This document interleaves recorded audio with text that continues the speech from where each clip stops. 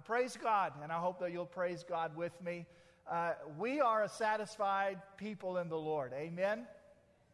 The Hebrew people that we're studying about today, it was interesting as Michelle O'Brien was giving her testimony, I was thinking, that is exactly where the Hebrew people were. When Michelle O'Brien was 18 years old and she was frustrated with God and she was walking away from God and she couldn't find the answers that she wanted from the Lord, and she became frustrated and started to drift and her heart started to walk away from God, that is exactly where the Hebrew people were in Malachi chapter 2. And if you'll remember, if you were here when we started this study, you'll remember I said this to you at the beginning.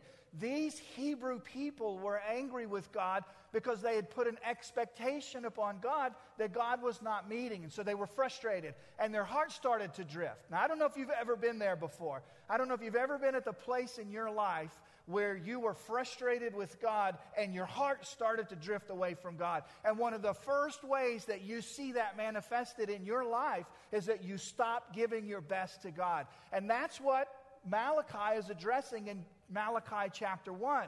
But you have to understand something about being frustrated with God and when your heart starts to drift from God. It may very well be true that the first place that you see that to be manifested in your life is in your relationship to God, but make no mistake about it. It is only a matter of time before that bleeds over into your earthly relationships as well. So this morning we're looking at a passage of Scripture that is a continuation of this discussion about what happens when our hearts distance themselves from God, what happens when we get frustrated with God and we stop following Him passionately. Clearly we stop giving God our best, but we also stop giving the people around us our best as well. And so I want to invite you this morning to open to Malachi chapter 2. And if you're new to church and you may be hearing me say the Hebrew people and you may be thinking to yourself, who are those people? Let me tell you who those people are. God chose the Hebrew people and said, I want to bless you and I want to pump my blessings through you into the world. I want you to be my people. I want you to be a priesthood for all the world. I want to give you my love and my commitment and my blessing, and I don't want you to hold it. As much as I pump into your people, I want you to pass it on to the world, and I want you to be my people. I want to be your God. And all the Hebrew people said, oh yes, Lord, be our God. And God said, listen, when we enter into this covenant, you have to understand that when you say yes to this covenant, when I adopt you as my people, when I make you my own, it means I set parameters on your life and what your life is to look like. Oh yes, God, do that. So when we look this morning at the Hebrew people and we see God speaking to the Hebrew people about failing in relationships, here's what I want you to understand.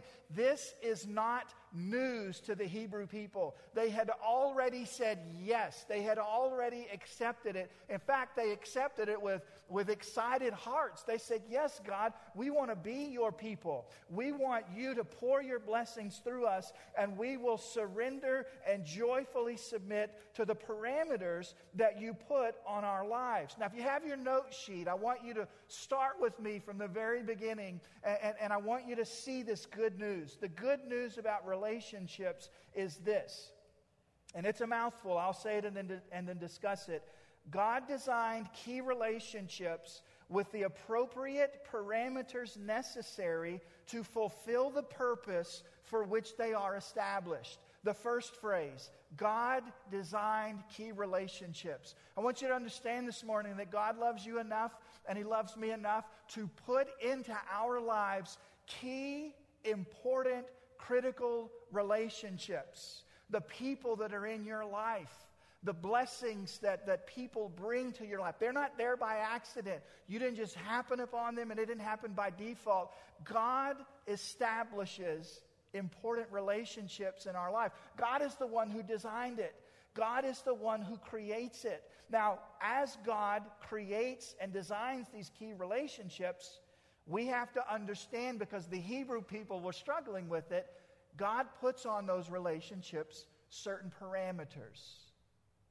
And He puts those parameters on these important relationships so that these relationships will fulfill the purpose for which they are established. Now, what relationships are we talking about? Well, we could be talking about friendships. I have friendships with guys in the Lord, and they love Jesus, and they really are a godsend for me. They encourage me. They lift me up. They cheer for me when I need cheering, and they challenge me when I need challenging. And God has put those relationships in my life. Friendships can be that way. We're going to look in a few moments, and we're going to discover key business relationships can also fit into that umbrella when we look into Scripture in 2 Corinthians chapter 6 in a few moments. Business partnerships, friendships and business partnerships. You may connect with the word mentorship rather than discipleship, but this idea that we have relationships in our lives where somebody connects with us on a meaningful way and in a meaningful way and helps us live out the Christian life. And the Bible teaches that we're to have two types of relationships. We're to have people in our life that are mentoring us and discipling us and are watching our life. And when they see something go sideways, they say, Zach, listen, man, I love you, but that thing that you did or that thing that you said, I don't know if that's what would happen in somebody's life that's washed by the blood of the Lamb. And we need those types of relationships in our life. But we also need to be that for other people. And so I have people who mentor me, and I mentor others, and those are other key relationships. Now, it just so happens that in this scripture this morning, as we look at what Malachi has to say to the Hebrew people about key relationships in their lives, that it's not talking about friendships or business partnerships or mentorships or discipleship. It's specifically talking about the marriage relationship. But now some are here this morning and you may not be married. And the reason that I say all of this up front is because I want you to understand that there are principles that overlap here. Even if you are unmarried today, God still is going to show you some principles and some truth. And another reason that I share this is because some of us are quite dissatisfied either with our past and our marital relationships, or, and I don't say this as a joke, but I just mean this as sincerely as I can mean it. Some of you are married and you're unhappy in your marriage. And you need to hear this morning as well. Because what happens in this scripture is that God, through Malachi, is going to correct some of the mistakes that the Hebrew people are making, specifically as it relates to marriage. But before we answer that, we ask this question: why does God establish relationships in the first place? I mean, think about that for a second. There are plenty of creatures and creations on planet Earth that dwell by themselves and thrive by themselves. They don't have other meaningful relationships like you and I would think about relationships. But look at us. We live in towns. We live in cities. We live in community. We live among people. And those of us even here who are unmarried, we still live in what I would call deeply meaningful relationships with other people. You see, God created us to dwell in relationship. And so from the time that we're young children, we start learning how to play with one another. Some of us haven't learned yet, but we're still working. To the time all the way up to the moment that we die. I have a dear friend who's somewhat of a mentor to me. He shared with me one time his greatest fear is that when the day comes and the moment comes of his death, he'll be by himself with nobody in the room. That's one of his greatest fears. And so even at the moment that we come to close our eyes in death, we hunger and long to be surrounded with people that are meaningful to our lives. But why? Why do we need to have established relationships in our lives? If you're making notes this morning, you'll notice in your notes that this is actually one of the questions that we want to answer. Why are these relationships established? And my note says to glorify God through physical and spiritual flourishing. And what I mean by that is that it's true that I have my own personal relationship with God. I spend time in God's Word. I spend time in prayer.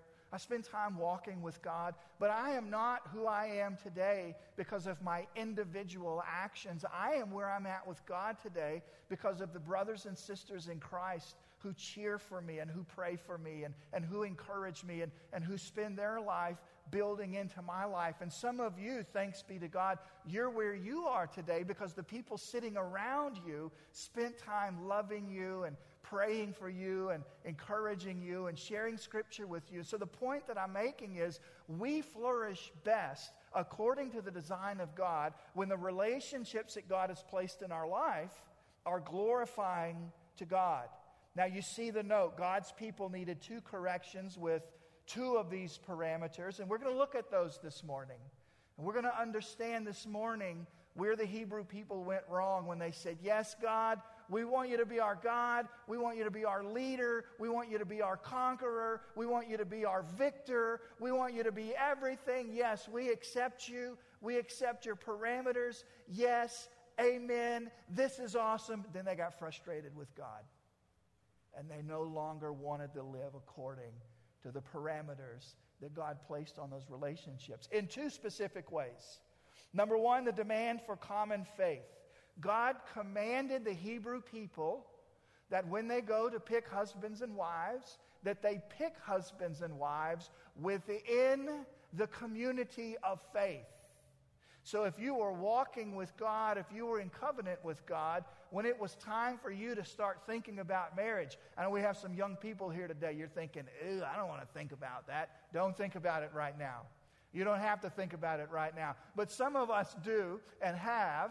And God's point was this. Look, when it's time for you to think about and pray about who your life's partner is going to be, you need to make sure that they are as committed to me as you are. That's what the Scripture says. And so look with me in Malachi chapter 2. We're going to read verses 10, 11, and 12.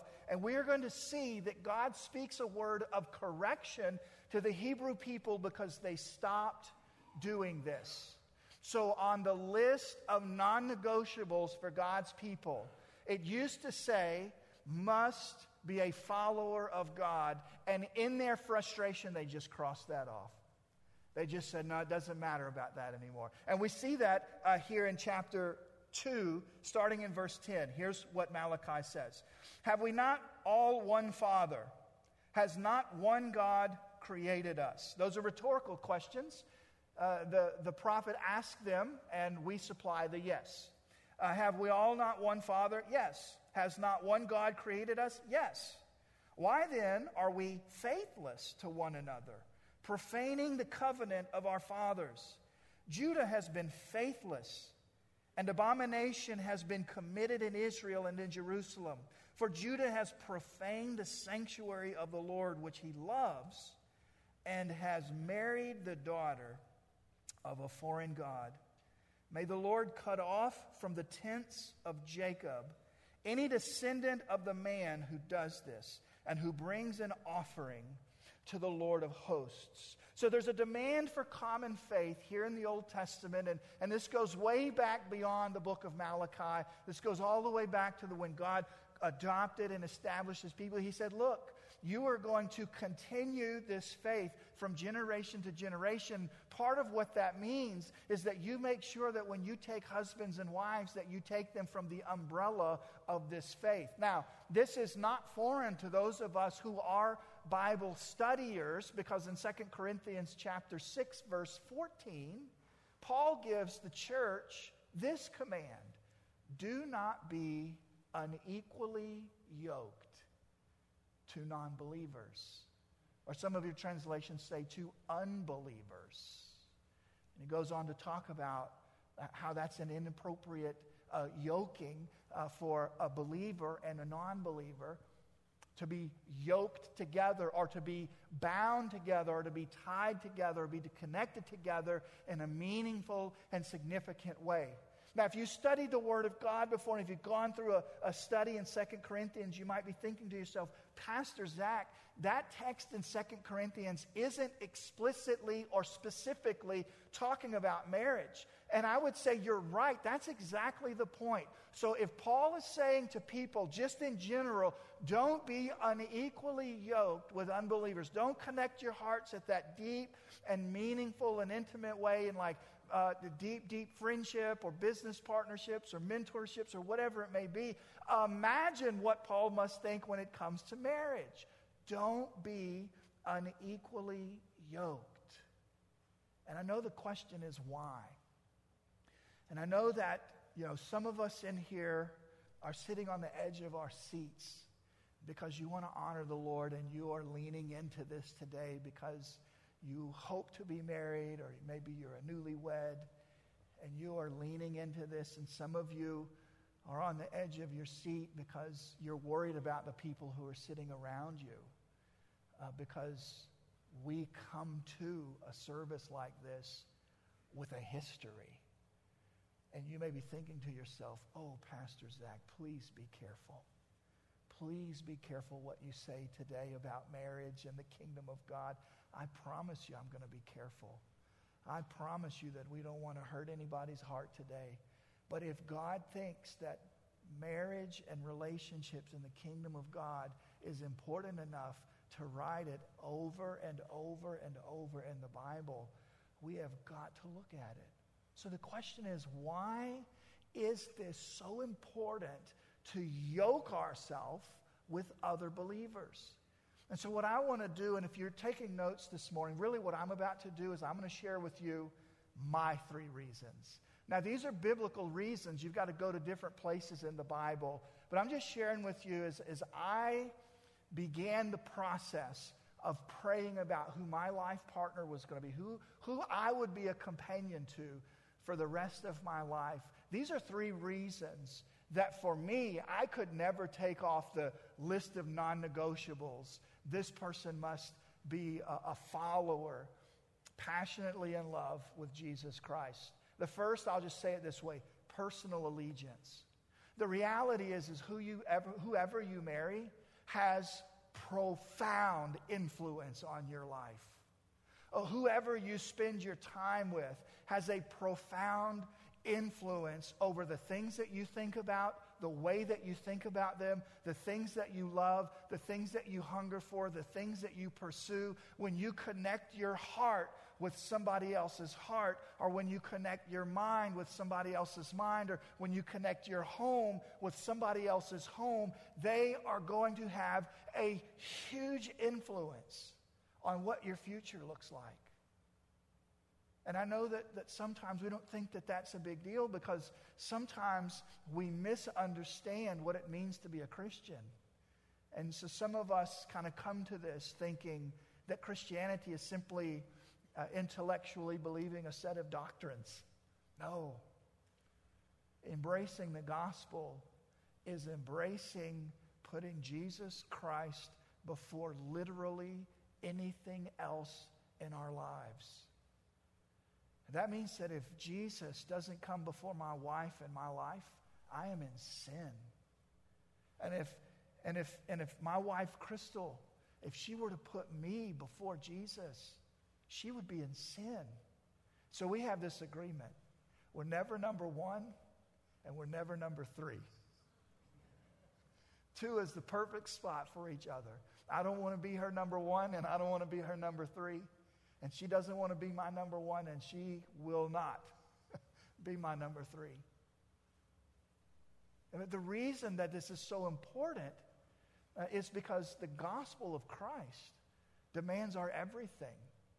And so as I was thinking about and praying for and saying, oh God, please send me to someone, send me someone, do whatever you do, God, in heaven, and bless me with the spouse, as I was praying through that, I knew that my spouse would have to be a believer because my position before Jesus was total and utter allegiance. And I did not want to connect my heart with anybody that would take me away from that. And so that's personal allegiance, like what happens inside of me. But the second is community impact. Community impact, I guess you could write it, not what happens inside of me, but what happens around me. You see, I've discovered in my life that when the household is under the banner of Jesus Christ, it is a shining gospel lighthouse. Now, for those of you who are unmarried at this point, this is still true for you. This is still something for you to think about, that my faith isn't just about what happens on the inside of me. It's about what I establish in the world around me and how God uses me in the world around me. And my home is a lighthouse. It is a place of refuge, and it is a place of gospel truth for the people that live around me.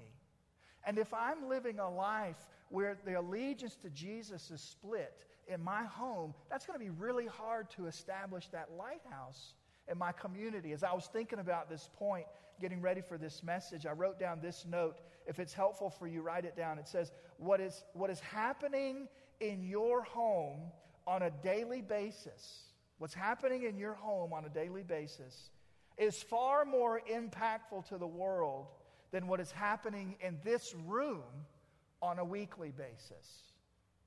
What's happening in your home on a daily basis is far more impactful to the world than what's happening in this room on a weekly basis. And that's why I want to make sure that the person that I'm spending the rest of my life with is a surrenderer to Jesus like myself, a follower of Christ, so that it can be everything, that our home can be everything that we want it to be for Jesus. So personal allegiance, what's happening on the inside of me, community impact, what's happening around me, and third, legacy impact, what happens after me. The greatest privilege I have as a spiritual shepherd is that I get to disciple my kids to follow Jesus. There's no greater thing in my life, and I love each one of you, and I love being your pastor, but being a shepherd and watching my kids follow Jesus is the greatest. And some of you feel this because you desperately want to disciple your children as well, which is why it's important for us to establish our homes where two believers are, so that there's no doubt about who our kids are going to follow. Legacy, impact, what happens after me? Now, if you look in Malachi chapter 2, verse 15, he even mentions that's one of the specific purposes for which God set out that his people would marry people in the faith. In verse 15, it talks about, did he not make them one with a portion of the Spirit in their union? And what was this one God seeking? What was he seeking? He was seeking godly offspring for the faith to continue down through the ages. And that happens best in a believing home. And so this morning, as we're looking at Malachi, and we know that these Hebrew people have already said yes to the parameters, but their hearts have started to shift, and they've started to walk away from God. And we saw it first because they stopped giving their best to God. But not only did they stop giving their best to God, they stopped giving their best to one another. And they went really, really lax on the types of deep, meaningful, key relationships that they brought into their life. And they started violating the parameters which God placed on the marital covenant. And I think that's important for us to notice, that the Bible talks about marriage in terms of a covenant. You know, in our culture today, we often see marriage as really nothing more than going down to the old courthouse and writing out a legal document and signing it and stamping it and taking a picture so we can post it to social media, right? And sometimes we think that is the extent that marriage exists in the court systems. And I want to understand this morning, and I want to help you understand this morning, that is not the biblical view of what marriage is. It isn't designed by the court system. It's designed by God. And all the way back even into the Old Testament, God knew that the marriage relationship was so important that he consistently spoke to his people about it. Because he knew, God knows that when we get it right, it's glorious and beautiful. And when we get it wrong, it is gut-wrenching and painful. And so every prophet would speak to the people about the importance of marriage. And we're reading this morning in Malachi chapter 2, where God faithfully once again speaks to them about marriage. So God's people needed correction with two of these parameters. First, the demand for common faith. That's verse 11. If you want to look into the New Testament, you can write down 2 Corinthians chapter 6, verse 14. That's where Paul says to the church, do not be unequally yoked to other unbelievers. But the second place that God's people needed correction is in the permanence of marriage.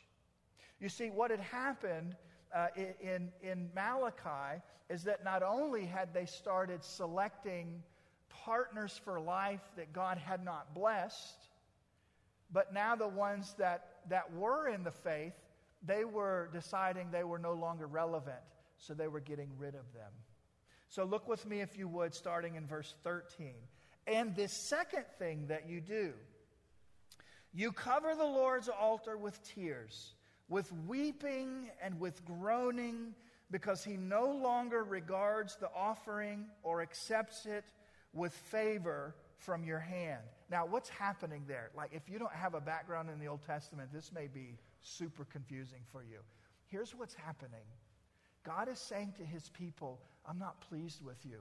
You can come and weep at the altar all you want, but the way that you're living your life outside of the temple tells me that you don't care about following me. So bring all your tears that you want.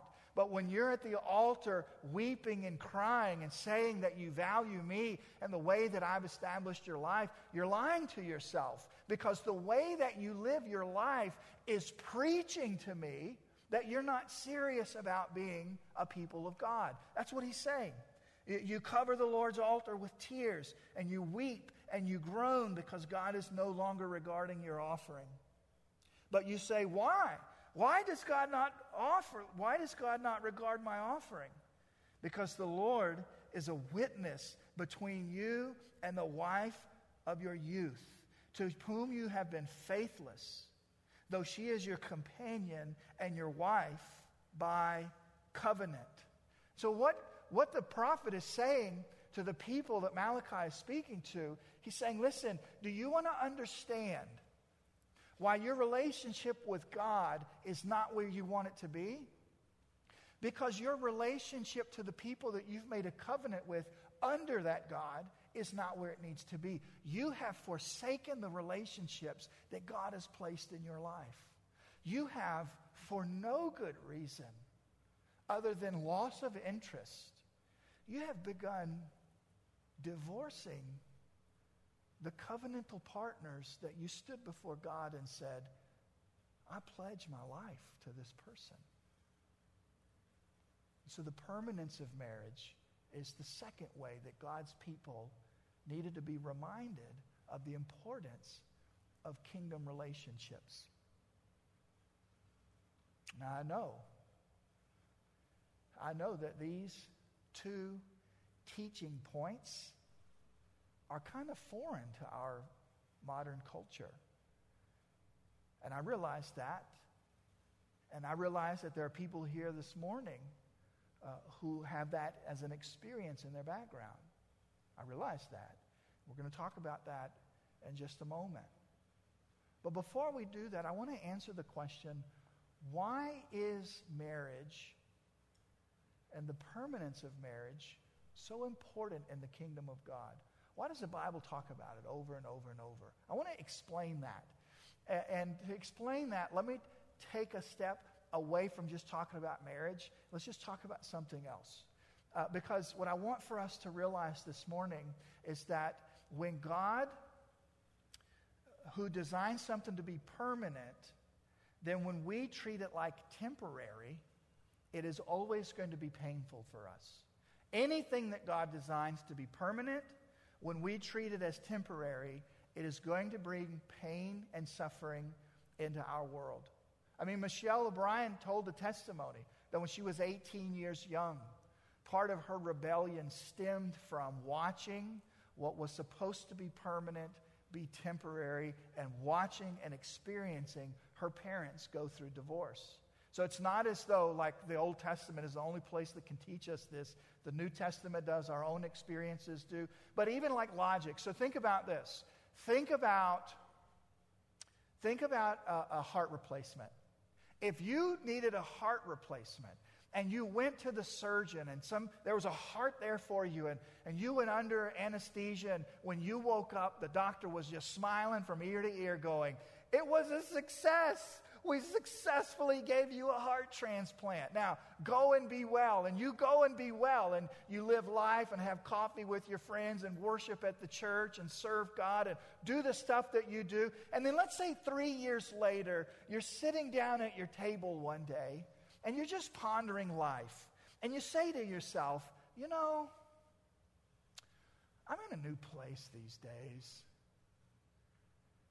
And I just don't really know that the commitment that I made to a new heart 3 years ago is really something that I want to continue with.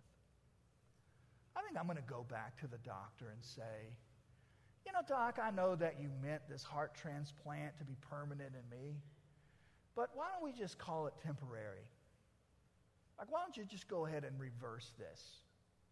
There's some paperwork that I can sign, and we'll just undo all of this important permanent work that you've done in my life.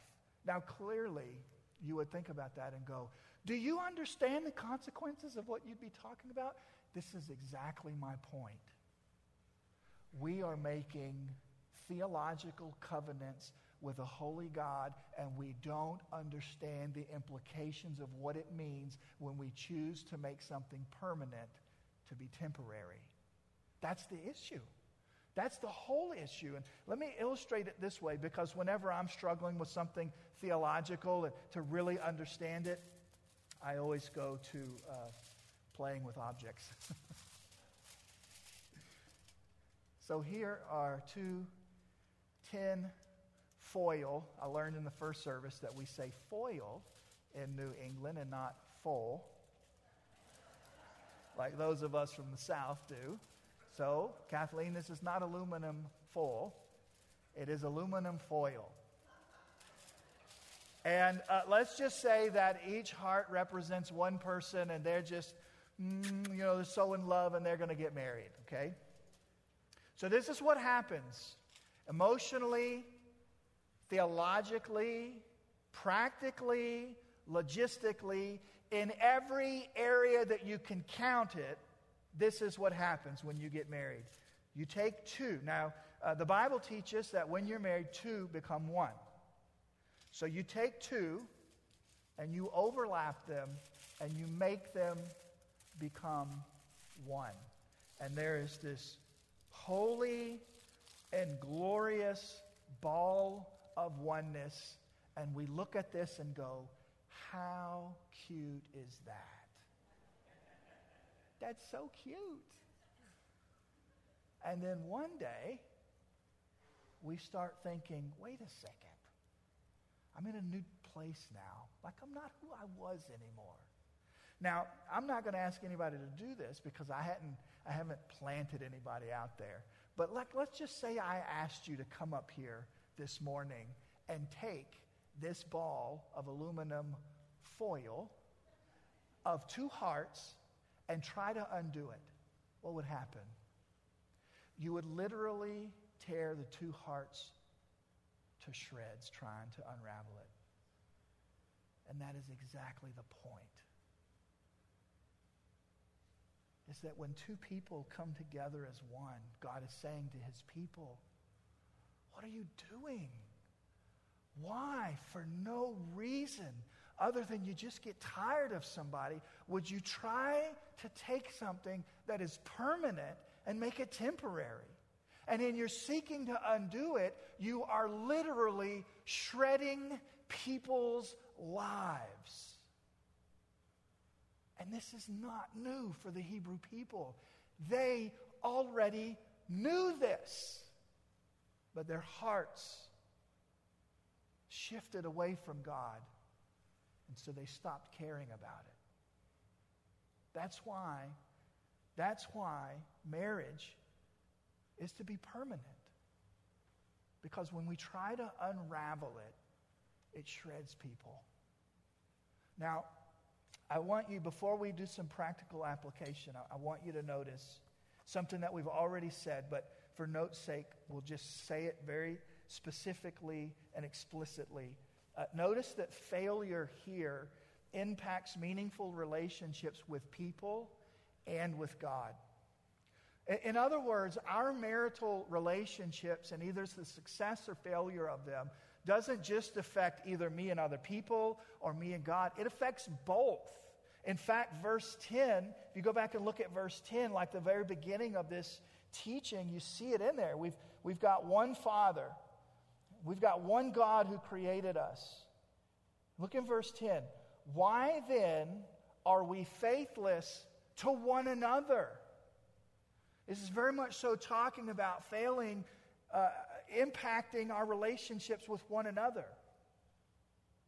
And then it goes on to say, profaning the covenant of our fathers. There's our talking about our relationship to God. And so this intimate, vulnerable, powerful relationship that we call the marriage covenant is so life-altering in our life that failure impacts both our relationship with the people around us, and it also impacts our relationship with God. And so we come to the end of the message, and we say, okay, so that's what Malachi said to the Hebrew people, but what about me, or what about us? Like, what about my story and where I've come from?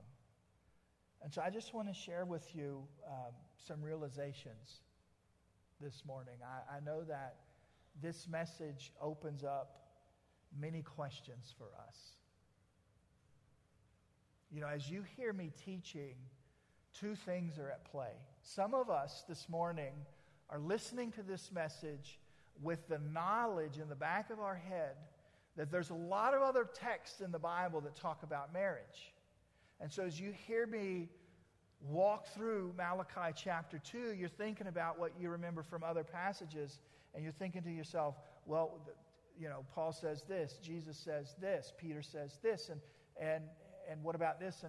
And so you have a lot of questions about how all of this, to use the pun, marries itself together, and you have a lot of questions, which illuminates the fact that we haven't said everything that there is to say about how to view marriage biblically.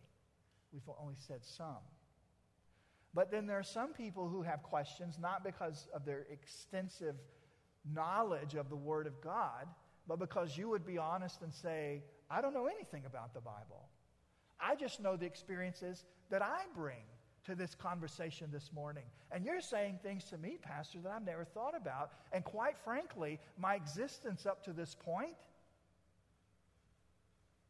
really has been contradictory. And so I have a lot of questions. Well, one of the things that I was really sensitive to as Michelle O'Brien was sharing her testimony was the fact that she had a lot of questions and she didn't feel like she could find answers. So she got frustrated with God and she ran from God. I have a friend right now that I talk with on a regular basis, and her testimony to me is that one time she was talking to a pastor and asking those questions, and he finally just shut her down, and she had to move on, and she's been searching ever since. And so my heart as a pastor and the fellowship's heart as a whole is that the fellowship is a place where you can ask real, true, hard questions about where you're at in the kingdom of God and what the Bible teaches about what life looks like according to God's vision. And this is a safe place to find answers. So I realize in 30 minutes, you can't possibly say everything there is to say about biblical marriage. But can I just tell you that this is a place for you to ask the questions? I want you to know that to the extent that this message has raised questions for you today, what if or how about, that I want you to ask them. I want you to ask your questions. I want you to find biblical answers to the questions that you have. But this message also opens up not just a lot of questions, but a lot of emotions. I mentioned to you a few moments ago that some of you are on the edge of your seat going, oh, Pastor, please, please, please, please, please, go easy, because I know that my friend is here and their background is one of really troubling marriage life.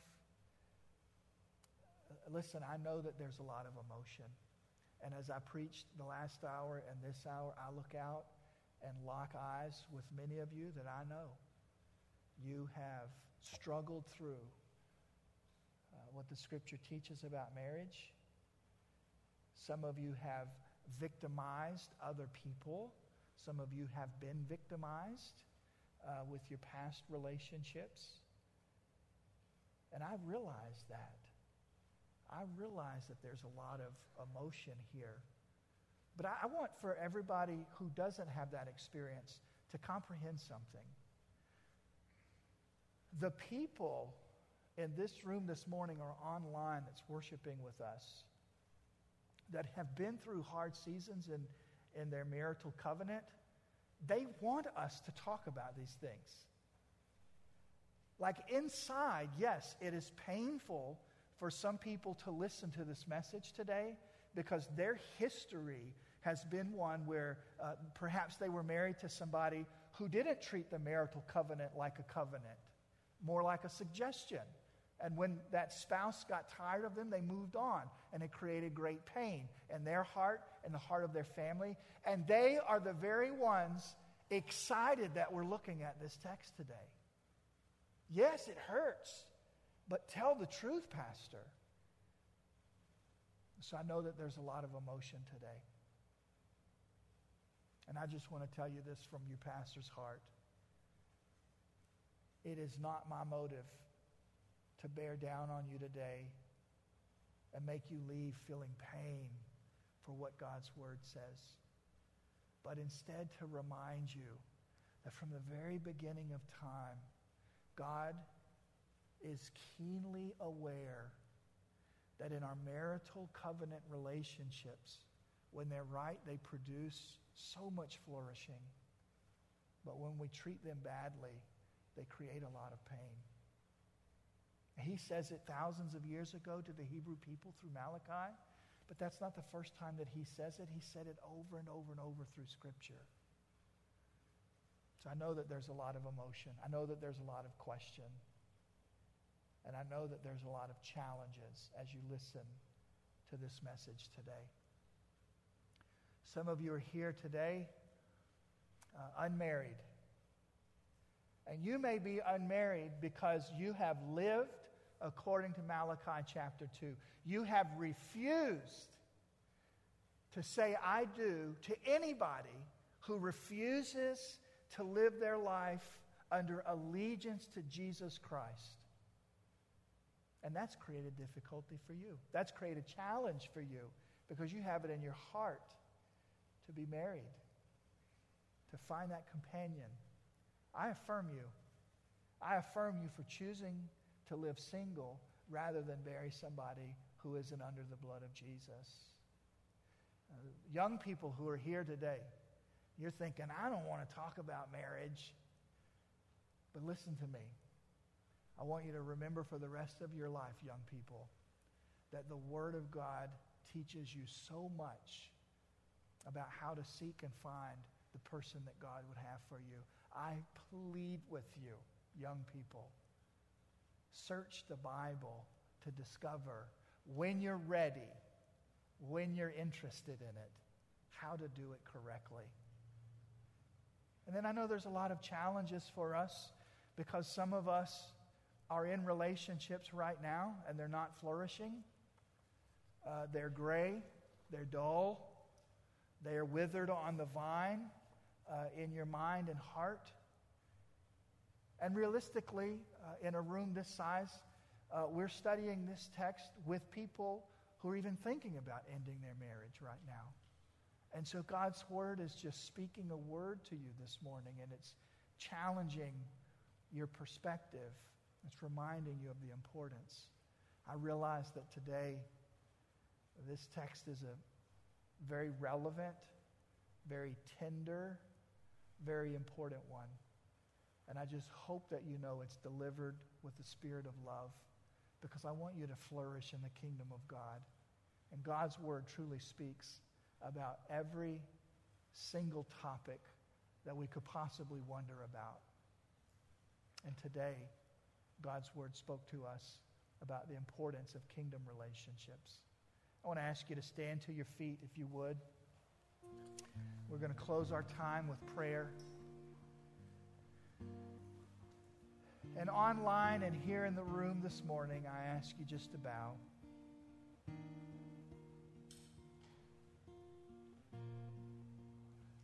Between you and the Lord this morning,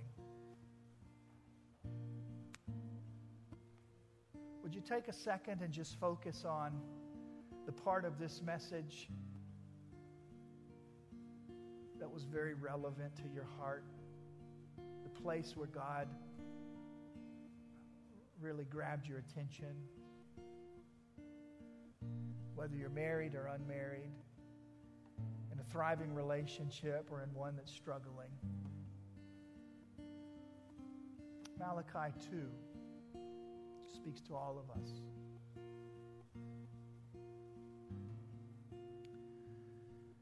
Before I pray, I want to give you space to just allow the Word of God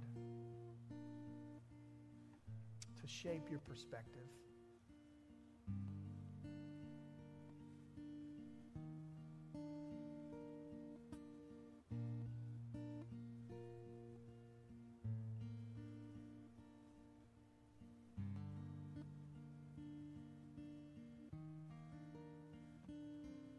Father, we yield to you in moments like this, where many of us bring our experiences into this room from our past, from our history. Many painful.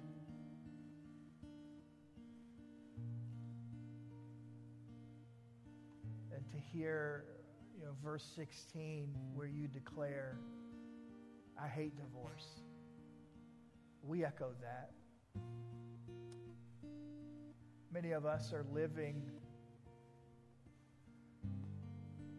through the pain of that. And by your grace and power, you've moved us forward. And where some have been faithless to us, you have been faithful. You have filled us with goodness, and you have reminded us that even through tough circumstances, your Spirit carries us along and carries us forward.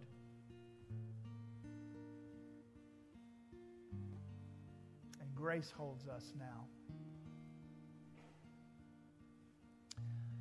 And Lord, as we close our time this morning of corporate worship and we go back to our homes, we are reminded and celebrate that more impact happens in what happens in our home on a daily basis than what happens here weekly. And so help us to protect and foster and nurture Christian homes, where the empty tomb is the most important thing. Help us to love our spouses well. For those who are unmarried, help us to love our deep friend circle well, to be great companions. And help us to, in a moment of tenderness and maybe even pain, to not reject the Word of God, but to receive it fully